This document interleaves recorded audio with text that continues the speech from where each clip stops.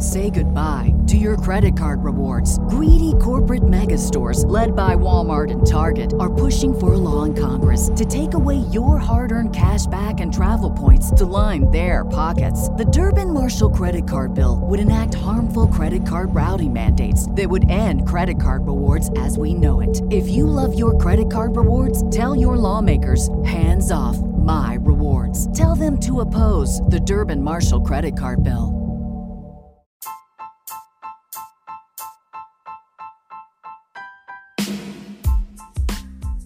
Welcome to Astros Baseball, a podcast by a fan for the fans of the Houston Astros.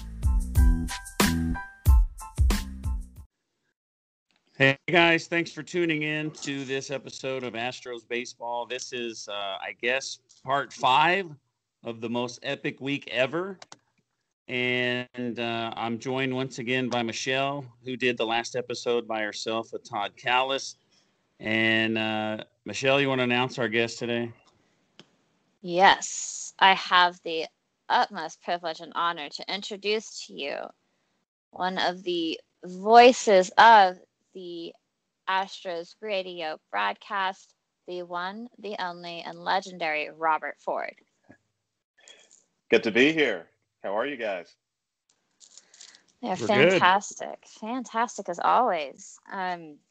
How was your week? How has been? How are the spring training games so far?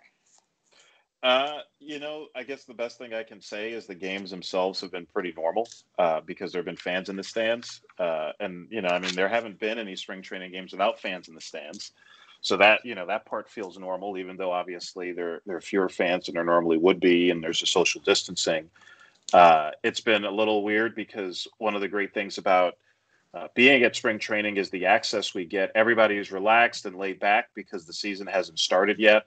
We get to be in the clubhouse. We get to be on the back fields over by where the pitchers are throwing bullpens. You just kind of get to watch guys prepare for the season. Don't really get to do that this year. Basically show up at the ballpark, call the game, and go home. Usually we're there a little earlier than we have been this year. Because we're talking with coaches and players, and we're getting prepared for the season as well by watching these guys work and seeing some of the young prospects, which is one of my favorite things about spring training, is seeing minor leaguers that we've heard about but haven't really gotten to see, or in some cases minor leaguers we haven't heard anything about, and they impress you, and you kind of keep your eye on them. But it's different this year for obvious reasons. We understand why it is, but it's still a little disappointing because it's just a lot different than what we're used to, and it makes it just makes our job a little harder. We still are going to make the best of it, but it's different. Can you talk a little bit about Framber Valdez's injury? I mean, we already know kind of what happened, but I mean, you got to call the game, and I don't think it was on TV.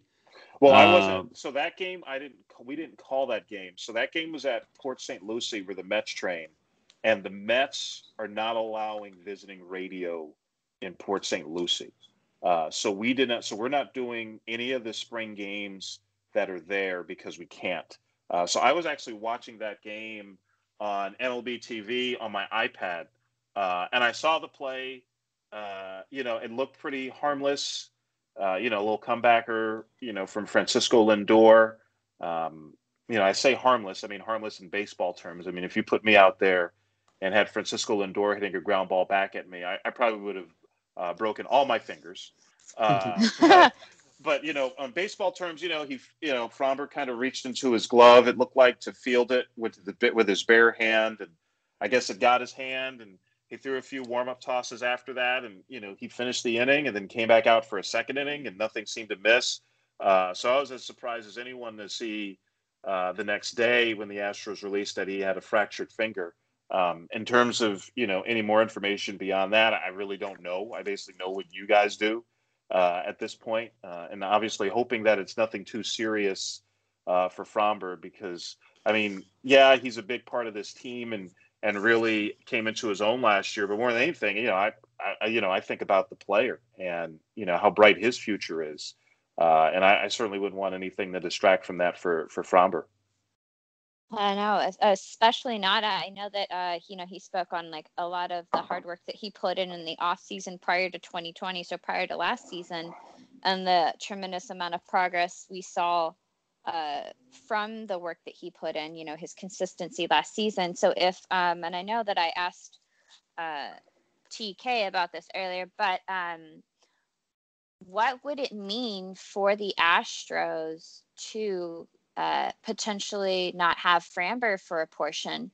And if they do lose Framber for a portion, who would the Astros likely target? Would they avoid signing a free agent because they want to shy away from the luxury tax threshold? Or what are your thoughts? Well, that's a good question. I know, the Astros feel like, the coaches, I'm sure, feel like they because it's their job to just think about the players that are there rather than think about who might be acquired, because that's not their job. But I think the coaches probably feel like they can get by with what they have, and that's what they're going to try and do until they're told otherwise, or if they're told otherwise. But there's certainly a lot of internal candidates. Obviously, it puts a lot of more pressure too on the other guys in the rotation. It puts more pressure on Greinke. It puts more pressure on McCullers, on Christian Javier. And Jose Urquidy, who pitched well in his first spring outing. But I think that there are a lot of candidates. You think about Brian Abreu. He kind of struggled a little bit last year and missed quite a bit of time, but he certainly has a lot of ability. Luis Garcia, who came up last year, is somebody who could be an option, and he pitched in the postseason last year. And you never know. It could be like last year, where this time last year, no one knew anything really about Enoli Paredes or Blake Taylor. No one was expecting them to get key outs in the postseason. No one was expecting anything from Brooks Raley. Brooks Raley wasn't even in the organization this time last year. So Dusty Baker talks about it all the time, about how he's always looking for some surprises. Because to be a winning team, obviously you need the guys you expect to perform to do so, but you also need some guys to surprise you that you didn't expect. That's true with every team. And we saw it last year with the Astros. We've seen it every year, really, when the Astros have been successful. So hopefully some guys step up. I don't know whether the Astros are going to pick somebody up. I think it's pretty well documented that the Astros are pretty close to the luxury tax threshold. And I don't know their tolerance for potentially going over that or coming closer to it, things like that. So that always factors into things as well. But if they do get someone, that would be great. But if not, I think that they certainly have some options internally that they can turn to. On top of the Framber situation, they're also having a little issues with the pitching staff as far as COVID is concerned. Yeah, I guess 8 guys are, right now, going through health and safety protocols. You hope it's just a precautionary thing and it's nothing serious and no one gets really sick or, anything like that. But yeah, I think it's just a reminder that it's still a pandemic. We're all excited. I think that we're getting closer maybe to what normal looked like before all this stuff started. But I think, you see stuff like this, you see other things going on in the quote unquote real world to just remind us it's still a pandemic and we still have to be careful. So hopefully it's just precautionary with these guys. And I know that by major league rules, they have to be out for at least 7 days. Hopefully that's all it is. And these guys can get back to getting ready for their season. Now, I wanted to ask, what do you think Forrest Whitley will do this year for the Astros? What kind of impact do you think he'll have? And if he doesn't make an impact, what do you think his future looks like with the organization? Do you think he's gone after this season if there's nothing, he doesn't do anything big? I think that's the biggest question in camp as far as some of these young pitching prospects. We've been talking about Forrest Whitley as a top pitching prospect for a few years now. And he's had his struggles. He's had health issues. Hopefully he puts it all together this year. We haven't seen him in a spring game yet. Hopefully that happens soon. But he's got a world of talent, and that's why he's still considered a top prospect. He's still pretty young. There's still a lot of upside there, and hopefully he can tap into that. And hopefully he can, make the adjustments that he needs to make. Obviously not having a minor league season last year, hurt a lot of guys. I think it really hurt him. I know Whitley has said that he was really happy with the way he performed at the alternate site, but none of us saw that. And that's not the same, obviously, as pitching in competition. So hopefully whatever he felt like he was able to find last year pitching at the alternate site in Corpus Christi, he's able to translate that to pitching against competition over a minor league season and hopefully some time in the big leagues if he does well. But I mean, the sky's the limit for him. It's really up to Forrest at this point. And he's certainly got a lot of support with the Astros, and hopefully that translates into some success for him. The roster's pretty much set. Framber kind of opens it up. I think like with Souza, being on the roster, the offensive side is kind of set. But you have Framber opening up a spot on the pitching side of the 13, and then Cishek, if he doesn't come through, then that'll be two guys opening up. So it's not quite set yet. So there's some excitement and drama going on in spring training. Honestly, you don't want to have too many open positions in spring training because that means your team's not very good. And spring training is really a tough time to evaluate it's tough to evaluate guys over a month of games where, half the time they're facing guys who aren't big league pitchers or big league hitters yet. And, just kind of the disjointed nature. You're not playing every day. It's tough to evaluate guys in this environment and determine that they're ready for a major league season. Really the best test for that is the actual major league season. When you think about the Astros, when they were losing 100 games 3 years in a row, they had a lot of open positions in spring training. That's because they weren't very good. And that's a tough position to be in because there's only so much you can really judge from spring training. Obviously, you can learn some things, but really it should be about guys getting ready for the season. And there are always going to be some competitions, but you want it to be pretty few and far between. And I think that's the case with this Astros club. Obviously, you'll always have situations where there are injuries, like we could potentially see with Framber Valdez. If that winds up being a long-term thing and, bleeds into the regular season, then obviously that affects things. You just want guys to get ready for the season, and you don't want it to be a situation where you have, all these open spots that guys are competing for. Now, you spoke about the the minor league guys a lot, and you have had an incredible minor league career as broadcasting goes, over, if I remember correctly, 800 minor league games. And in 2000, now, I apologize for not having complete clarification on this, but you were also nominated, you won, I'm so sorry, in 2003 and 2004, the Frontier Broadcaster Award. Can you tell us about your minor league career? Highlights, key moments, meaningful moments, and connections that you possibly made? Yeah, so 7 years in the minor leagues as a play-by-play guy, and it all started with me going to the baseball winter meetings in 2001, December 2001. The baseball winter meetings were in Boston, and it was freezing. That's also the last time the winter meetings were really in a true cold weather city, by the way. I went to the winter meetings armed with cassettes. That's how long ago this was. They're actually cassettes of my play-by-play.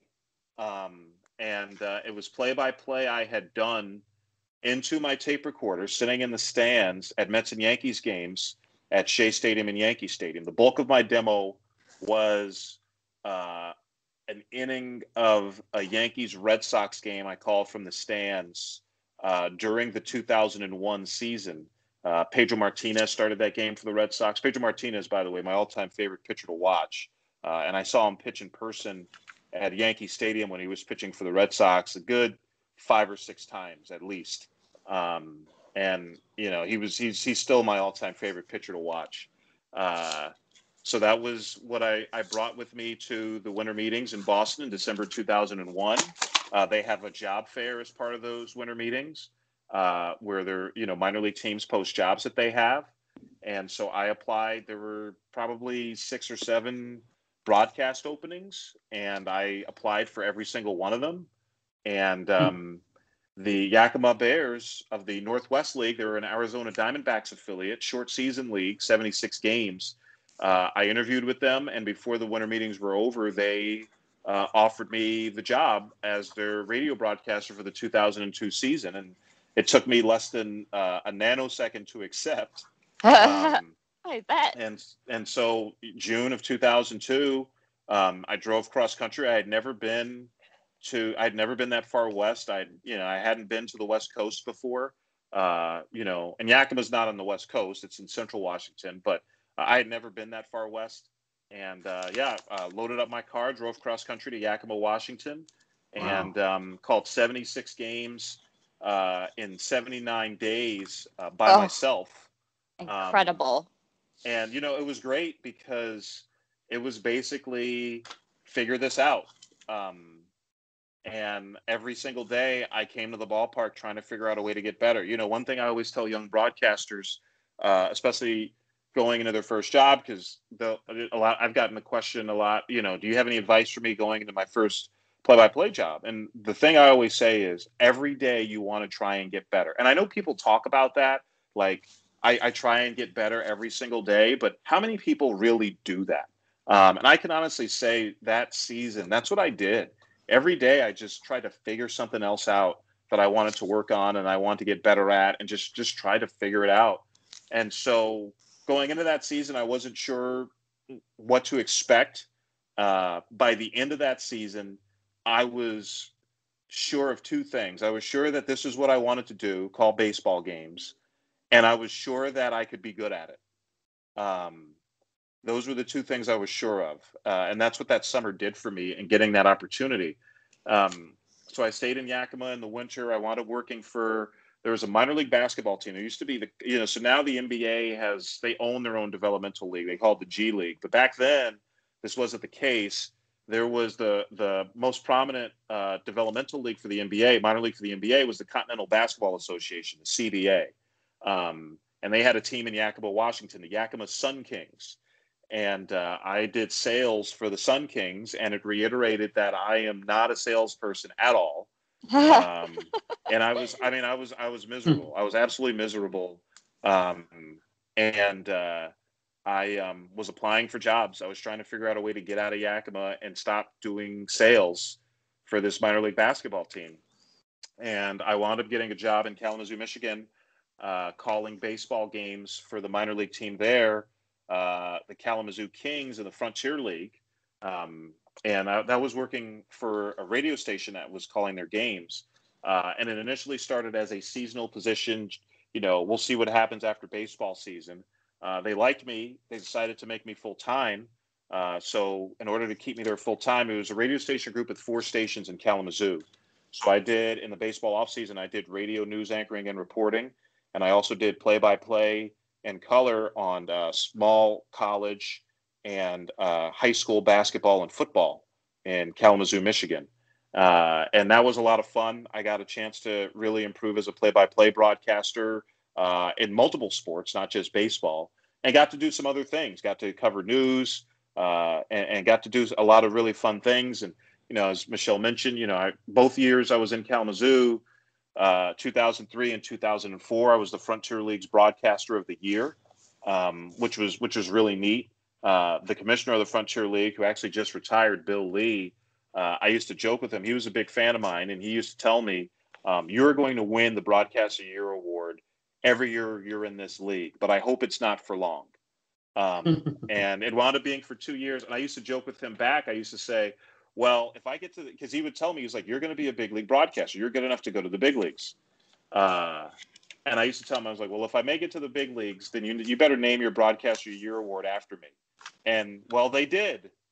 So that That's incredible. The Frontier League Broadcaster of the Year Award is the Robert Ford Award, which I didn't find out about until a few years ago when a broadcaster from that league who won the award reached out to me on Twitter and mentioned, she's like, "Yeah, I won the award named after you." I'm like, what are you talking about? So then I looked into it, and sure enough, that was the case. And I didn't, and I was joking when I used to tell Bill Lee that. I didn't think they would take me up on it, but yeah, you get something named after you. That's pretty cool. I don't care what it is. So I was in, Kalamazoo for 2 years. And then I got the job in Binghamton, New York as the radio guy for the Binghamton Mets, AA affiliate of the New York Mets, and wound up moving there. And I was in Binghamton for 4 years. I wound up doing more college basketball when I was there. I did 4 years of I was the women's basketball radio broadcaster for Binghamton University, Division I school there, mid-major, and I did that for 4 years and would fill in on the men's games and would do other broadcasting and other things to make ends meet. And I was there for 4 years, and what wound up being my last year in Binghamton, the program director that I had worked with in Kalamazoo had hired me. His name is Ryan McGuire. He had become the program director of a sports talk radio station in Kansas City that was also the Kansas City Royals flagship station. And I had reached out to him. We would keep in touch from time to time, and he told me, I might have something for you here. And turned out he did.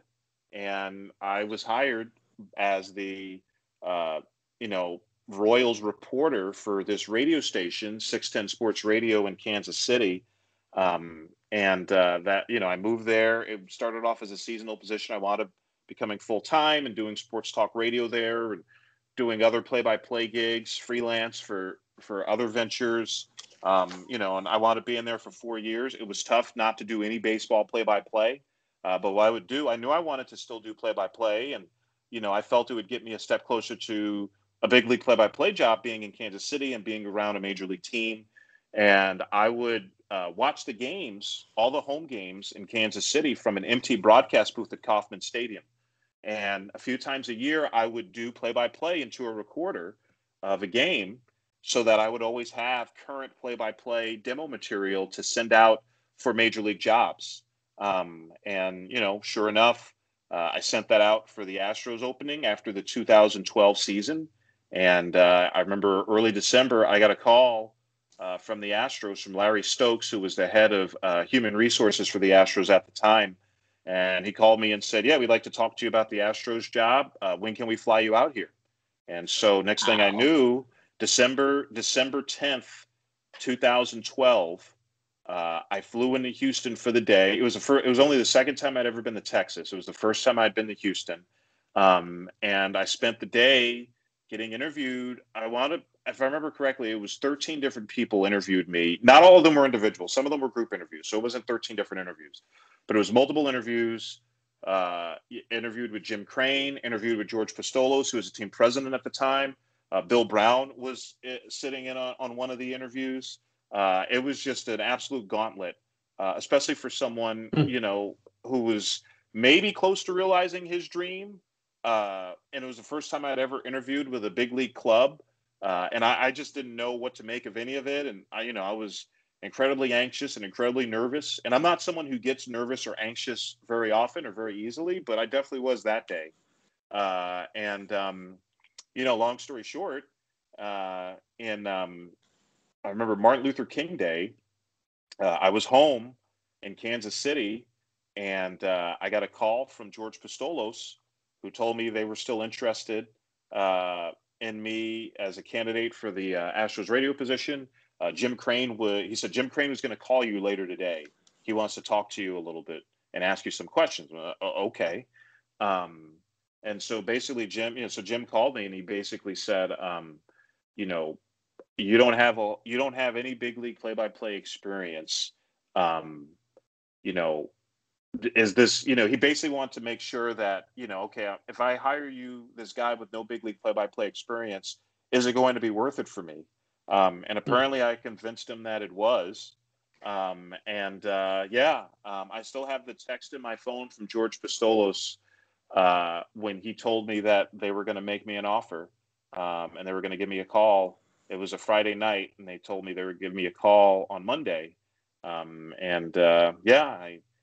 was officially named the broadcaster, one of the broadcasters for the Astros, February 13th, 2013. Had a little press conference at Minute Maid Park that, they flew me back to Houston for, and, I'm still here. Well, thank goodness you are. I don't know how I would feel about trying to listen. Listen, I love Steve Sparks. I think he's hysterical. And he's, just very knowledgeable, but I don't know how I would feel about listening to him without you being there. I can't really picture, or the two, I don't know, it would just feel weird. Very glad that you're here, though. So for your stint in the minor league, you finally making that leap into the major league, what was that like? And was there any added significance, seeing as you're part of a very small, unfortunately small group in baseball as African American broadcaster? I think the 4 years in Kansas City helped me because I was able to be around a big league club every day. I covered spring training. I didn't travel with the Royals. I covered the road games because I would still do post-game shows for the road games, post-game call-in shows. You think of in Houston, Matt Thomas does a lot of the 10th inning post-game shows after Astros games, and others do it as well on our flagship station in Houston. That's what I used to do in Kansas City after Royals games, and I think it helped me not necessarily get the Astros job, but I think it helped me have an idea of what to expect. What it was like to be around a big league clubhouse every day, to cover a big league team, the rhythms of a big league season was extremely beneficial to me. 2013, I think it was also great because, Steve Sparks, it was his first time doing radio as well. And so we were kind of able to figure this out together, which was a lot of fun. And I think because we were just excited to be doing this and excited to be in these roles for the first time ever, I think it made it easier to call games for a team that wasn't very good. 2013 Astros, as I'm sure y'all know, lost 111 games, at a club record. But we were in the big leagues. It was still exciting and it was still a lot of fun. And I learned a long time ago that, you can't control wins and losses. So you need to focus on what you can control, and that's the broadcast. And so that's what we did. And I thought we did a good job of that. All things considered. I think, we're certainly better now than we were then, just, with the benefit of experience.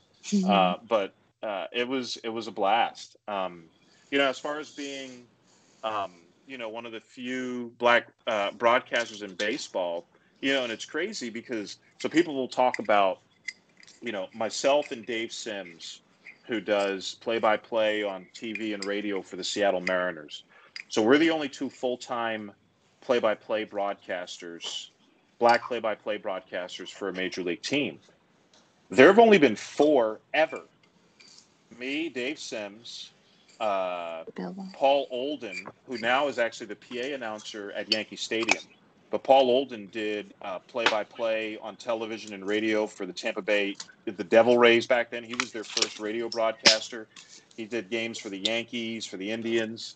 And Bill White. Bill White was a former player back in the 50s and 60s, and he was the lead TV play-by-play broadcaster for the New York Yankees in the 70s and into the mid 80s, into the late 80s actually. But yeah, that's it. There've only been 4.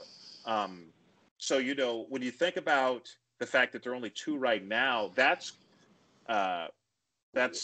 insane. But then you think about the fact there've only been 4 ever, and half of them are working in the big leagues right now. That just shows you, just kind of how things have progressed. And there, do you think there weren't any black broadcasters who were good enough to do play-by-play back before all this or over time? Of course there have been, but the opportunities haven't been there for a variety of reasons. And I'm someone who, I think there need to be more black play-by-play broadcasters. I also think there need to be more women play-by-play broadcasters. I think there need to be more Asian play-by-play broadcasters. I think there need to be more Latino play-by-play broadcasters, because I think the best way to grow the game, one of the best ways to grow the game, is to show people that they're represented when they turn on the TV or listening to the radio, and that there's a place for them in baseball. I feel like you're more likely to think, hey, this is a game for me, or this is a game that I'm more interested in, if you see players and you hear broadcasters who look and sound like you do. And I think that's a really important thing when people talk about growing baseball and getting more people into baseball, especially young people. I think that's such a big part of it, that representation. And it needs to get better on so many levels. And I think it is, but there's still a lot of work to do. Did you feel like being black affected your career at all? Like, did you think you stayed in the minor leagues longer than you should have? Or I don't think so. I don't think being black has affected my play-by-play career positively or negatively. The jobs I got in Kalamazoo and Binghamton, I got over the phone. The first time they met me was after they hired me in both of those situations. Not to say that if they had met me that they wouldn't have hired me. I don't believe that. But I don't really think it's had, in terms of the jobs that I've gotten and the progression of my career, I don't think it's had an impact positively or negatively, with the way things worked out. But I think one of the issues is, there isn't a big pipeline. And I think part of the reason there isn't a big pipeline is because I think there are a lot of people, whether you're black or whatever, you're if you're a person of color or woman or whatever the case may be, there aren't a lot of black people in Yakima, Washington, where I got my first job. I can actually count on two hands the number of black people I met in Yakima who were actually from Yakima. And there are, some people who would say, as a black person, I don't know that I would feel great about moving all the way to Yakima, Washington, where there aren't very many people who look like me, to do this. In my case, I didn't care. It just didn't matter. But I love baseball, and I wanted to do this. And so, if they told me to go to Mars to do this, I was going to go to Mars. Instead, I went to Yakima, fortunately, which is a lot closer. It's still a long way. It's still a long way, but I mean, the representation piece matters. And I think the fact that I did that, if someone who's black or Latino or Asian, if they maybe are thinking about taking a job in a similar situation somewhere where there aren't many people who look like them, I mean, hopefully, my path can be an inspiration to them. Like, okay, he was able to do it, I can do this too. And that's where I think the representation and, that really makes a difference, and that really matters. When you talked about representation and being of, this is what, like, I had a note underneath like this question, but you had some remarks that you made last summer. I don't want to say remarks, because that feels like I diminished the weight and importance of what you said. And you know what? I really wish I could just stick to sports, but as a black person, it's been really hard for me to stick to sports lately. That's how it started off. Have you seen anything? Because I know when tensions were running high, and they didn't play when Oakland and Houston, they didn't play a few games. Have you seen anything actually change, or do you feel like there was a bit of like a lip service reaction from the MLB? That's a good question. That was quite the day. That was a Friday. It was a Friday, and the A's were coming to town for that series against the Astros, and the A's had just been in Arlington, and the A's and Rangers hadn't played what was supposed to be the last game of that series, protesting racial injustice. And, the Astros had been off that Thursday, the day before, when a lot of teams decided not to play, after the shooting in Kenosha, Wisconsin, Jacob Blake, the questionable, shooting by the police of Jacob Blake. And so going into Friday, I knew, I had seen obviously everything that had been going on. And I knew that I wanted to say something on Friday. And I wouldn't have said anything. I wouldn't have planned on saying anything if the A's hadn't had the protest and we were playing the A's next. Because my thing was, all right, now this is affecting a team that the Astros are playing. So if it hadn't affected, I would have mentioned the protest, obviously, even if they hadn't involved the Astros or hadn't involved the team that played the Astros. But after that happened, it was like, okay, this is in our backyard now. And I felt like I couldn't go through that Astros-A's game that Friday without saying something about it, about what had happened the day before when Oakland was in Arlington. And so that night, Thursday night, I was, all these thoughts are going through my head about what I wanted to say. And I generally don't write down a script of what I'm going to say. I may sometimes put down bullet points of things I want to say. And this is just in general, not just in broadcasting. This is just in life. Even when I've given speeches and stuff, I generally don't write things out. I may just have some bullet points or some notes. That's it. I feel like I'm, that's when I'm at my best. But the more I started thinking about this, the more I thought, this is way too weighty and can be there's a great chance of this being misconstrued if I don't craft this exactly how I want to say it. So I sat down on my phone, opened up a notes document on my iPhone, and just started typing, and edited it and kind of went through it and proofread it a couple of times. I sent it to one friend of mine and just asked, hey, what do you think about this? And got good feedback in that regard. So my thought going into Friday was, I am going to say something at some point during the game. I also knew that I was going to let, Steve Sparks and Matt Bolter, producer engineer, I was going to let them know that at some point during the game, I was going to say something just so they wouldn't be caught off guard or blindsided. So we get to the ballpark, for that game Friday. And we got wind that the Astros weren't going to play before people realized that was what was going to happen. And so I don't remember how, I think it might have been 2 hours before the game. I can't remember exactly when it was that, us, me and Steve Sparks got wind of the fact that the Astros and A's were not going to play. They were going to protest instead of playing. So we got that word. And so, then I was like, okay, this is perfect now that I have this already written out, because there isn't going to be a game, and we have to address it now. This isn't just in our backyard. This is in our home now. So it's a much more significant thing. So that made me even happier that I had decided to write something out and, that I put something together.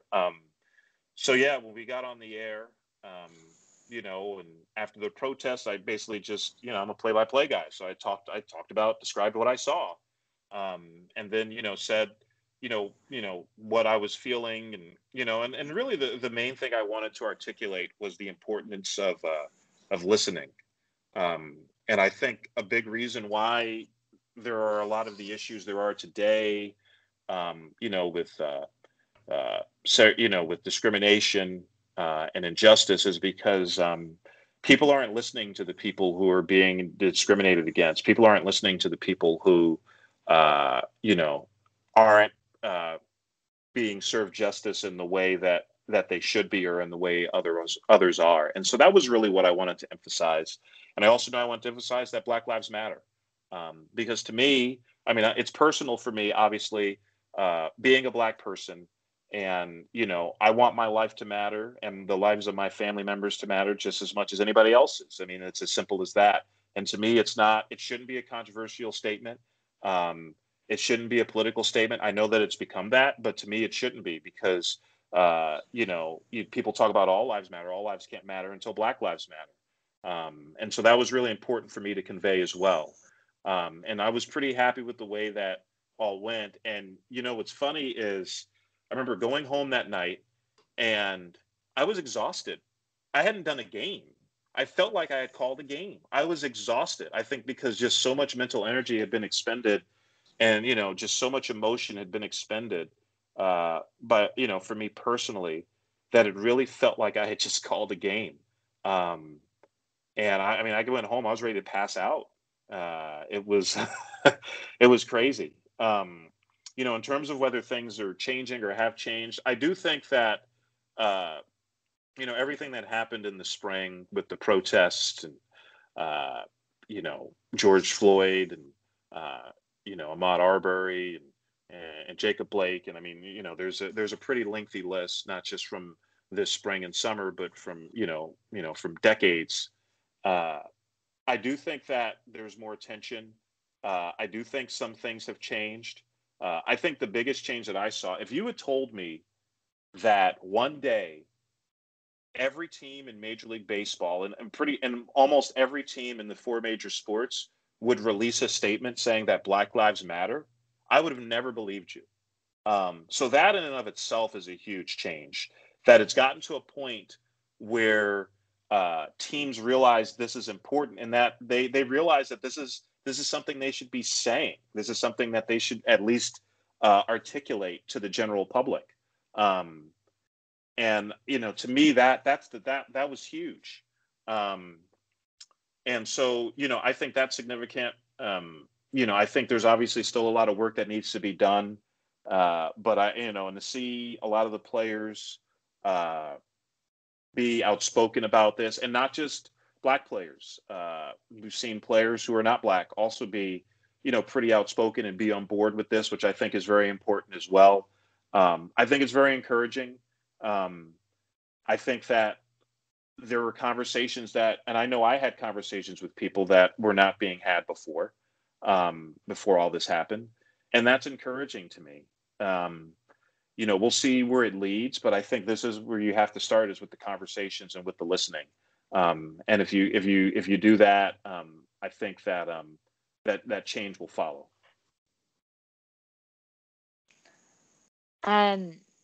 So are there any resources you've seen specifically, or any it's outside of releasing statements, are there any larger efforts currently that are making actual changes or making a larger effort to have to include more diverse people in the game of sports, especially on the broadcasting side? Because as you said, there's only four of you in all of broadcasting, which is mind-blowing, because it shouldn't be the case. And you've said that publicly before, that I wish I wasn't the second one when it came to talking about the calling the World Series. Right. Are there any initiatives currently out there? Maybe, and like you said, I know that you spoke about other genders, other races. Are there any specific diversity resources or pipelines or things where they can plug in and find opportunities? Yeah. I got involved during, I guess it was the end of spring, beginning of summer, when, baseball was still on pause and everything was basically still on pause. I wound up getting approached about being a part of this new not-for-profit and this new initiative. And it's called the Black Play-by-Play Fund. And I'm now on the board of directors for it.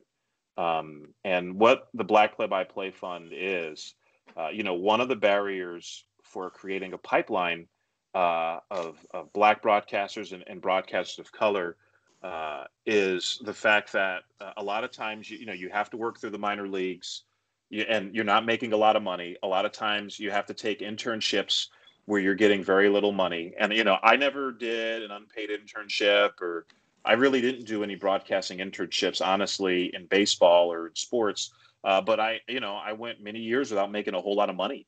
And fortunately, I have parents who were able to help me out financially from time to time when I was working my way up the ladder. Without that, it would have been a lot harder for me to continue to do this and to get to the point where I could, eventually get a major league broadcasting job. But a lot of people don't have, those resources, don't have family members who can help them. One statistic that's become more prominent lately, Black families have 1/10 of the generational wealth of white families. So that means for every $1 million that a white family has, a Black family has on average 100,000. And I mean, that's significant. And that includes, when you talk about wealth, that includes everything from, equity in your home, because homes in Black neighborhoods tend to be appraised and sell for much lower than homes in similar neighborhoods that are not overwhelmingly Black. All those things add up. And so, it's more likely that an aspiring Black broadcaster won't have the resources to take a low-paying job or internship to try and further a broadcasting career. So we started this Black Play-by-Play Fund, and we're giving $3,000 scholarships. It wound up being, I think it wound up being 4 this year, $3,000 scholarships for Black play-by-play broadcasters to work in the minor leagues in baseball. And so we awarded the first scholarships this past a few months ago. So it'll be for the 2021 season. Have teams on board and lined up to accept some of these interns. So this is basically to supplement whatever money they might be making at these jobs, which isn't a lot. And so hopefully this makes it a little easier for someone to get their foot in the door, to keep their foot in the door. And Adam Giardino is the broadcaster who initially approached me and is the founder and got this on board. And Adam Giardino is white, but he felt like, after seeing everything that happened this past spring, he was kind of like, what can I do? And, to his credit, he has done a lot. And, you talk about what changes have happened. I think that's a change right there. You have someone who's not Black, who saw what was going on and said, what can I do to help? And reached out to people like myself and others. And not just, he reached out to broadcasters. Obviously he did reach out to some Black broadcasters intentionally like myself. I didn't know Adam before this. Adam, he's done games. He does games for AAA Scranton Wilkes-Barre. And he also does some basketball and other sports for the University of Connecticut. But I had never met Adam before this. We had some people in common, but I didn't know him. But he reached out to me and asked me if this was something I was interested in. And, I wound up being on the board of directors. I agreed to help fund, one of these scholarships. And, I think that's an initiative that is happening. And hopefully we can grow it further. I was part of interviewing candidates for that as well. And hopefully it's something we can grow and we'll continue to get better. But yeah, that's one initiative in particular that I'm involved with, and I'm really excited about.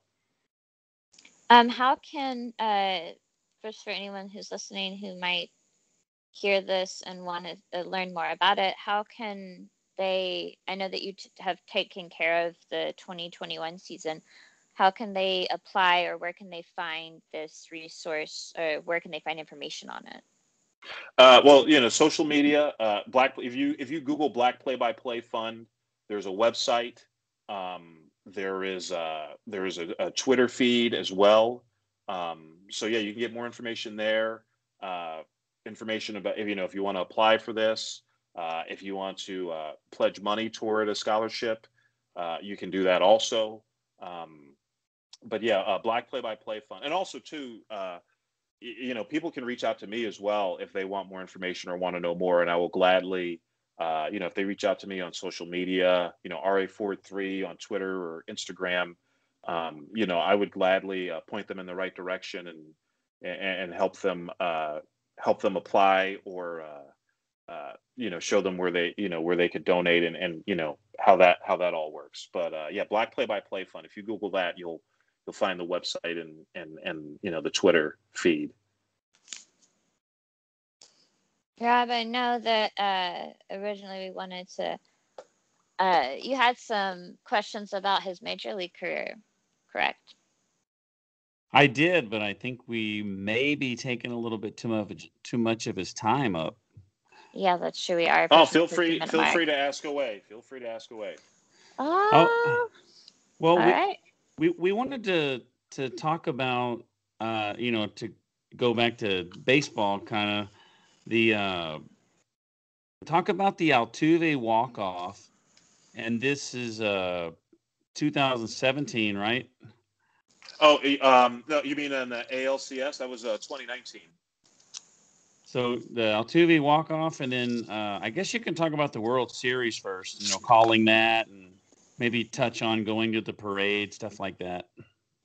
So, the Altuve walk-off home run, there have only been a handful of walk-off home runs to end series. And the fact that I got to call one, it's pretty cool. That was obviously a great moment. And the Astros getting back to the World Series. That was just a lot of fun. Kevin Eschenfelder, who does a lot of the pre and post game stuff on television, AT&T Sportsnet Southwest, and he's been around a long time. Back when the Astros were on Fox Sports, he was doing pre and post as well, and even back into the HSE days, he's been involved. And Kevin's a great guy. He was in the back of the booth watching the end of that game, and he's the one who recorded the video that wound up going, somewhat viral of me, my reaction, me calling the play. But yeah, Kevin Eschenfelder, and I probably haven't given him. And Kevin's the sort of guy, he's pretty humble. I don't think he cares how much credit he gets, but I probably haven't given him as much credit as I should for being there and recording that moment. So that just added to it, with that video and people seeing the way I reacted. That was a lot of fun. As far as calling the World Series, look, the reason all of us get involved in baseball at any level, player, broadcaster, fan, trainer, owner, you want to be part of a World Series and you want to win a World Series. And obviously I'm not the one playing in it, but you want to be part of an organization that wins a World Series. Mm-hmm. That's everybody's dream. And the fact that I got to live that, and not only live that, but also I got to call the first ever championship in Astros history. There may be others, but there will only be one first. And the fact that I got to be there for that and call that, there just aren't words to describe how cool that is and how amazing that is. And, beyond my wildest dreams that I would get the opportunity to do something like that. And so I was really glad to be a part of it. And more than anything, I was glad that I was able to convey to Astros fans, who have followed this team their entire lives, many of whom, maybe thought that they would never see this day. And the fact that I was able to be a small part of it and, convey what happened and celebrate and be a part of that with them means a lot to me. Because, I understand that even though I didn't grow up an Astros fan, I understand that growing up, as a sports fan and still a sports fan, how special that is to be able to be that link to the fans. And it's something I don't take lightly. So that was an absolute blast. And, the thing about it too is once you do it once, you want to keep doing it. You want to keep calling World Series. I know that, well, it may never happen again in my career. Who knows? I hope that's not the case. But I can say that I've called 2 World Series Game 7s, and there are a lot of people who don't even get to call a World Series, let alone a Game 7. So I'm very proud of that and very fortunate that I got that opportunity. And then, the World Series parade was the coolest thing to me of all of that in 2017, because I got to take part in that with my daughter, who was 7 at the time. And so we got to walk through downtown Houston, and see how many people were just piled up on the sidewalks and in the parking garages, and the fact that I was able to share that with my daughter, who, it's probably going to be a long time before she really understands how special that was, that she was there for that, and not just there for it, but like in the middle of it. There are no words to describe it. And, people have asked me, with the sign stealing and everything that went on, is this tainted for you? Does it make you feel differently about 2017? And the way I look at it, moments like that, nothing can take that away from me. I mean, those were just there were just so many special moments, and so many neat things I got to do and experience, and that my family got to do and experience, because of the Astros' success. Those will always be really special to me.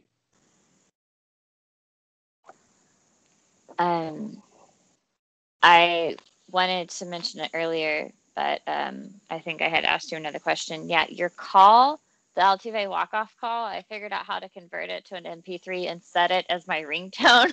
It was very That's really cool. That's really cool. You should share that on social media so everybody else can do it. It would be a dream of mine. And, and I've had a few people have told me that they've made calls of mine their ringtone. I know a few people reached out to me to tell me, my call of the last out of the 2017 World Series. Some people say they've made that their ringtone.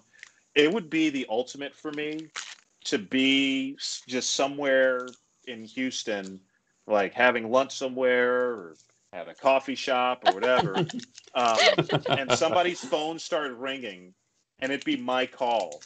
I mean, that would be amazing. Okay, then I'll have to make that happen. I'll come get coffee near your place. That would be really cool. That's just like next level stuff. And I'd probably go up to that person and ask them for their autograph. Yeah. That would be really cool. I hope that happens one day. But yeah, I appreciate that you did that, Michelle.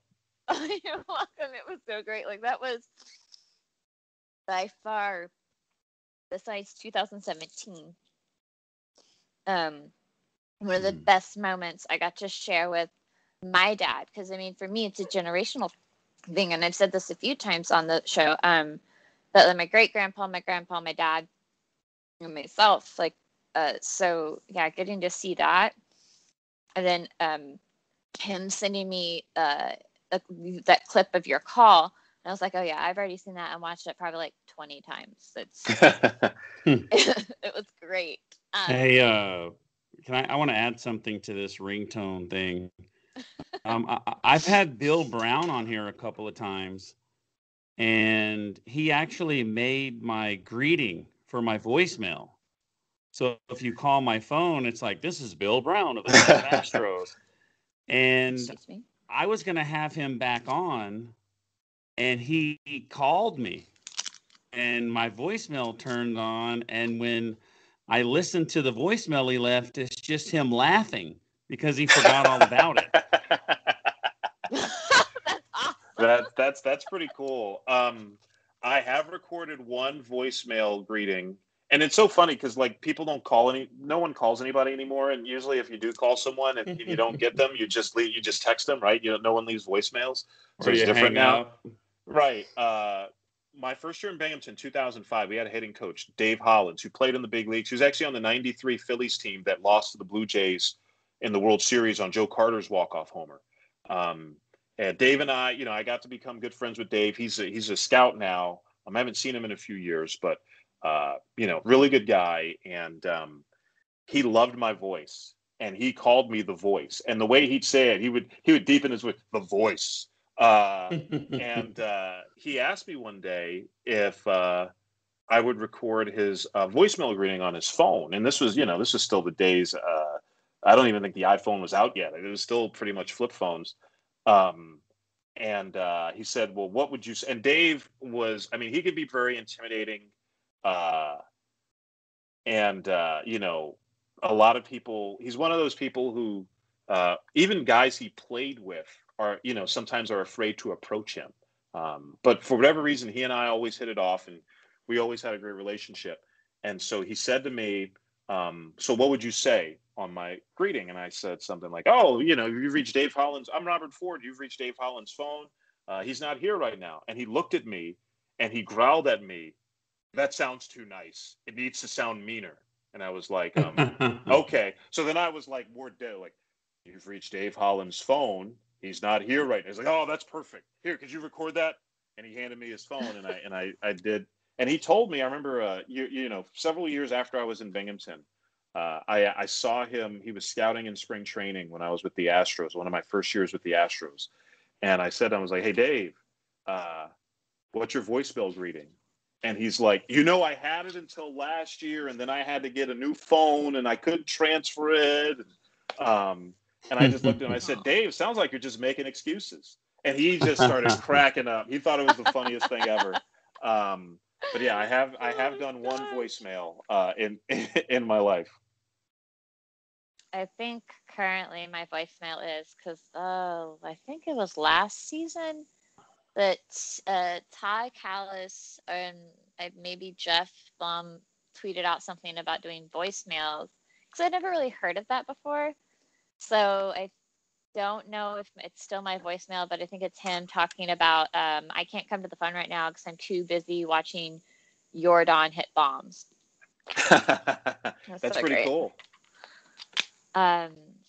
Goodness gracious. I had one question to ask you about the 2019 Robert, World Series. she digs really deep, Robert. She comes up with a lot of questions. No problem. I'm just a curious person, and it's when I get the chance to talk to somebody who I've followed and admired, and just I just want to get to know as much as possible. When AJ Hinch took Zach Greinke out, and then they hit that Howie Kendrick. He hit that off of Will Harris. What was it like for you? What were the emotions, and how did Sparky react too? It was more shock. And if I remember correctly, when Howie Kendrick hit the home run, it was Steve Sparks was on play-by-play for that. And obviously I was there. And it was more shock than anything. It was a really good pitch by Will Harris. It was down and away. And, the fact that Howie Kendrick turned that into a home run was pretty amazing. It was, more credit Howie Kendrick than, it wasn't really Will Harris's fault. He made a really good pitch. And it was more shock than anything, I think was the biggest thing. And yeah, I mean, Greinke, the best game he's pitched in an Astros uniform, probably the second best. He took a no-hitter into the ninth in Seattle earlier in that season in 2019. That's probably the best game he's pitched in an Astros uniform. But this was the second best game he pitched in an Astros uniform. And I mean, he was great. You can debate whether he should have been taken out. There were, he gave up the home run to Juan Soto after a pitch wasn't called a strike that probably should have been called a strike. Mm-hmm. Stuff like that. I mean, they're always, when you get to a game 7 that's closely decided or, is pretty close throughout, there are always things you can look back on that, change the outcome or, how things might have been different if, a call had gone a different way or if, an at-bat had gone a different way. But that's just the way it is.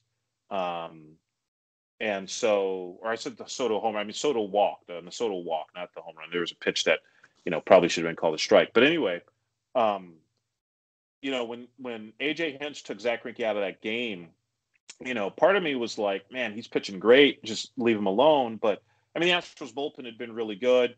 You bring in Will Harris. You feel like, it's, this is a pretty good shot. You have things kind of lined up. Garrett Cole was available in the bullpen and, started warming up.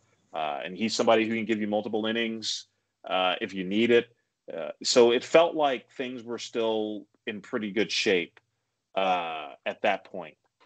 And obviously that wound up not being the case.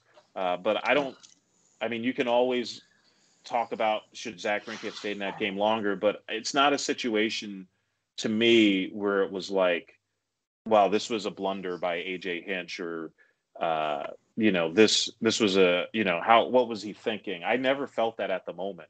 It was just, sometimes things just don't work out the way you expect them to, and that's what happened.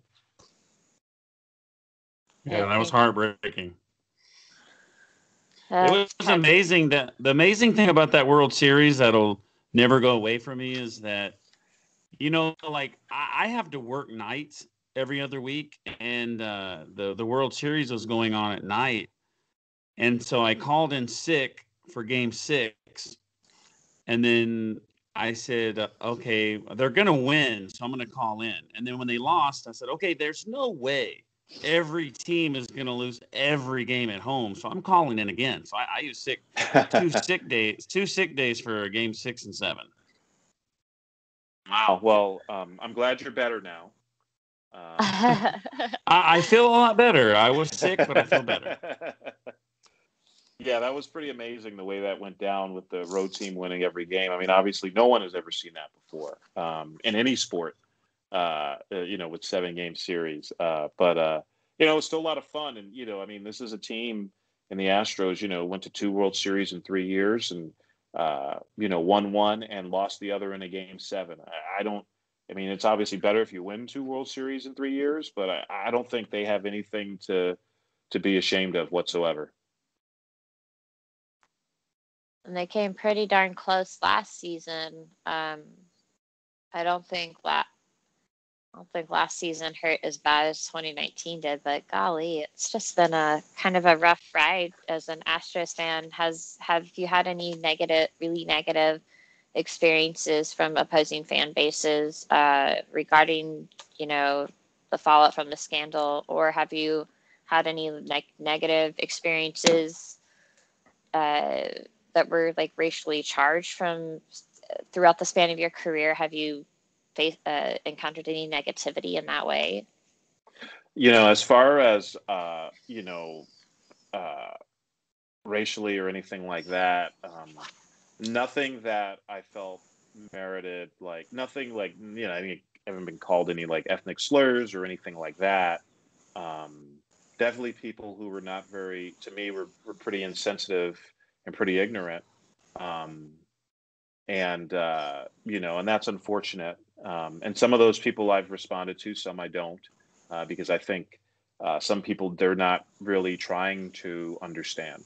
And there's only so much you can do about that. But I feel like most people are. So, in general, I haven't dealt with much of that. If I, fortunately, because I know people who have been in situations where someone on social media, uses the N-word or says, some racial slur, or, even death threats I've heard of. And, obviously something like that, I would, it would be beyond, blocking someone on Twitter or, replying. I mean, that to me, that record, that's when you contact, that you take a lot more seriously. That's when you have to contact somebody or reach out to Twitter or contact, MLB security or something like that. Fortunately, I haven't had to do that, although I know people who have. As far as, with the scandal, yeah, fans say things, fan is short for fanatic. So I think it's easy to forget that. So yeah, there was a time, it still happens from time to time, but certainly when everything was fresh, there was a time when, you tweet anything and you hashtag Astros or add Astros, and somebody would respond with something about the cheating, or, you guys are cheaters, or Altuve's a cheater, or, whatever the case may be. Most of that stuff I just brush off. There's really nothing you can do. There were a couple of people on social media who were I think they thought they were, they were some high-powered defense attorneys or something. They wanted to know what I knew, and did I know what was going on, and all this, and I mean, it is just ridiculous. And for the record, I didn't know what was going on when it was happening. I found out, I didn't know the scope of it until the rest of the world did, when the article came out on The Athletic. But even if I had known, I mean, there was nothing I could have done about it anyway. And I'm not on the field. I'm not competing. It's not like it changed how I broadcasted, or, anything like that. So a lot of that stuff I just brush off. And I mean, it's going to be there. There's not a whole lot you can do about it. Do you think that if there are fans allowed in the stands, what kind of impact or potential, what's the word I'm looking for? Any negative backlash do you see coming for the players? Do you think it'll affect their performance on the field? Who do you think will be who do you think are the hardest opposing fans to deal with? And then who do you think who are some of the more pleasant opposing fans to deal with? Well, I think, obviously, whatever happens this year in terms of fans and fan outrage regarding the cheating scandal will be a fraction of what it would have been had there been fans in the stands and there had been a full season in 2020. But there will still be things. I think the places that you'd expect to be tough will be tough. I mean, Yankee Stadium's tough for opposing fans anyway, and then you throw on the fact that the Astros have knocked the Yankees out of the playoffs, 2019 and 2017, and, all that. And, even 2015, I think that certainly will lead to, a little bit more animus, in addition to, the animus that's always there whenever an opposing team's in New York. Then you throw in, the year Altuve won the MVP, Aaron Judge finished second, and, some Yankee fans feel like, Judge was wronged, especially after the sign stealing. So there'll be some of that. Obviously Dodger Stadium, that's going to be a difficult environment whenever the Astros play there, because of, the World Series. Maybe it will be blunted a little bit because the Dodgers finally won a World Series this past year. I think it would be even tougher had they not. But I mean, it's still going to be there, and a lot of the players who were on that team in 2017 for the Dodgers are still there. And I think that guys like Jose Altuve and Alex Bregman, I think they're going to be hearing about it for a while. They're both signed long term and will be with the Astros for several more years. And I think those are the guys who are really going to bear the brunt of it. I think in many ways they're seen as kind of the face. Correa too, especially if Correa winds up staying with the Astros after this year. I think those are the guys who are going to, to face that a lot more. Because I mean, you look at this team, this year, there aren't that many guys left, especially on the position player side, who were part of the 2017 Astros. But yeah, I mean, there are going to be some environments that are going to be tough, but I mean, that's just how it goes. And, whether it affects guys' performance, I don't know about that. But I do think that playing the 2020 season without fans, I think really helped the Astros, because it probably muted a lot of the backlash and the vitriol that they would have experienced otherwise. Yeah, there was some super ignorant, and they must have been joking, because there was a few, I think it's the same person creating burner accounts. I just learned what like a burner account was, but they said they were spewing all this ignorant stuff, like the Astros had engineered COVID somehow so they could not have to deal with the backlash from the scandal. And that was just some of the most baseless conspiracy theories I've ever heard. I mean, let me tell you something. If the Astros were able, or any team in sports were able to figure out a way to start a worldwide pandemic, I mean, that would be, that would be amazing. I mean, it would be depressing, but it would also be incredible. But I mean, again, fan is short for fanatic, and there's some people out there who have some crazy ideas and some crazy theories. But yeah, that would be that would be pretty amazing. Oh my goodness. Well, I think that is. I mean, I could probably ask. Like, I have so many more questions, but the great thing is, hopefully, you'll want to come back on, and we can continue the conversation on the next appearance. Yeah, no, it was great being on with you guys, and yeah, maybe we can do this again down the road. Oh yes, please. Before we go, Rob, where can they find you out on Twitter, and what are some of the best ways to kind of like hear you and like see your content? Twitter and Instagram, the best ways. RA Ford3, that's my handle on Twitter and on Instagram. Don't try and friend me on Facebook. I will deny your friend request. I appreciate the love, but yeah, if I don't know you, I am not going to be your friend on Facebook. That's just the way it is. But yeah, Twitter, Instagram, anybody can follow me on there. My accounts aren't private on there. And I know as both of you probably know, I interact with fans, quite a bit on both of those mediums, which is something that I really like about both. So yeah, that's the best way to reach me, and to, if you want to see what I'm doing or any content I might have. Rob, I'm still here. Where? I'm so sorry. I feel like you were just. I'm just listening. I'm enjoying every magical word. Every magical word. Before we go, guys, please don't forget to enter our giveaway. What can they get from the giveaway, Rob? They can win a shirt from our sponsors, Ram Shirts, and also a dugout mug, a custom Astros baseball dugout mug. All you got to do is send the phrase "Let's go" to astrosbaseballpodcast@gmail.com.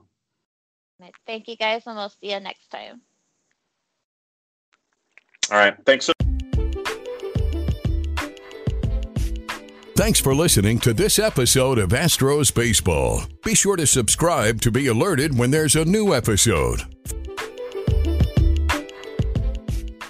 Say goodbye to your credit card rewards. Greedy corporate mega stores, led by Walmart and Target, are pushing for a law in Congress to take away your hard-earned cash back and travel points to line their pockets. The Durbin-Marshall credit card bill would enact harmful credit card routing mandates that would end credit card rewards as we know it. If you love your credit card rewards, tell your lawmakers, hands off my rewards. Tell them to oppose the Durbin-Marshall credit card bill. When you need mealtime inspiration, it's worth shopping Kroger, where you'll find over 30,000 mouth-watering choices that excite your inner foodie. And no matter what tasty choice you make, you'll enjoy our everyday low prices, plus extra ways to save, like digital coupons worth over $600 each week. You can also save up to $1 off per gallon at the pump with fuel points. More savings and more inspiring flavors make shopping Kroger worth it every time. Kroger, fresh for everyone. Fuel restrictions apply.